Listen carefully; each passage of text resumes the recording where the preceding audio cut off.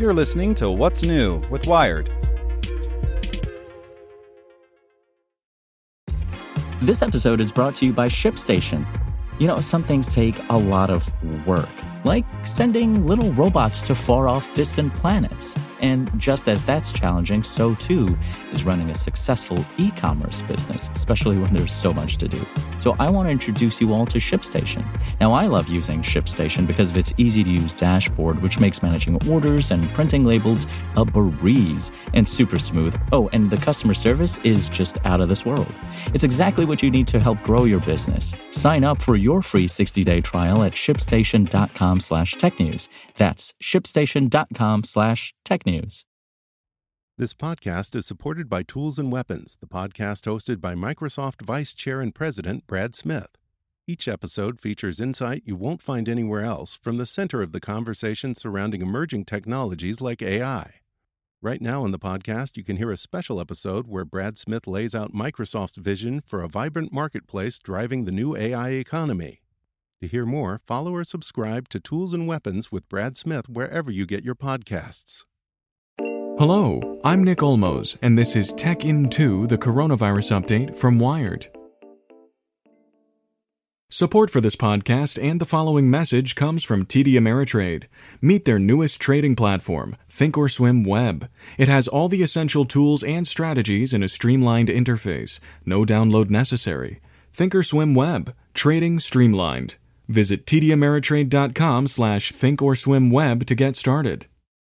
Record death tolls, new treatment data, and a different way to understand immunity. Here's what you should know. With U.S. hotspots continuing to break records for new coronavirus infections, states are now seeing new single-day death tolls as hospitalizations reach a fever pitch. 41 states have now reported increases in average new cases compared to 2 weeks ago.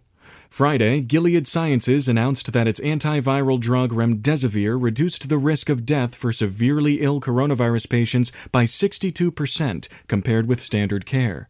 It also said the treatment was associated with significantly improved clinical recovery, but that more research is still needed. Right now, those who want to know if they've had COVID-19 will most likely get an antibody test, but antibodies can sometimes fade, meaning they may not be detectable, even if you did have the disease. That's why scientists are now looking at T cells, which kick off the process that leads to antibody production.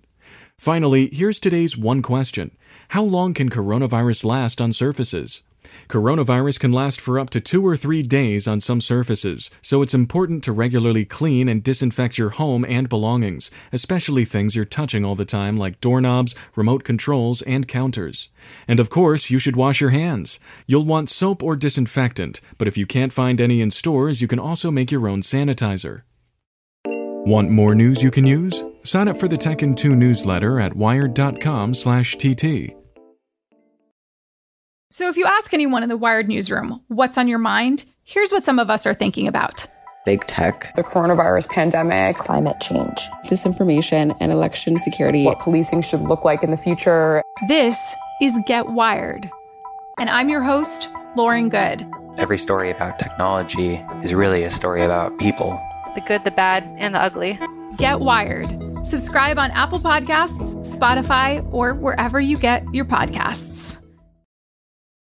Want to learn how you can make smarter decisions with your money? Well, I've got the podcast for you. I'm Sean Piles, and I host NerdWallet's Smart Money Podcast. Our show features our team of nerds, personal finance experts in credit cards, banking, investing, and more. And they'll help you make the most of your money while cutting through the clutter and misinformation in today's world of personal finance. You'll get clarity on strategies to help you build your wealth, invest wisely, shop for financial products, and plan for major life events. Listen to NerdWallet's Smart Money Podcast wherever you get your podcasts.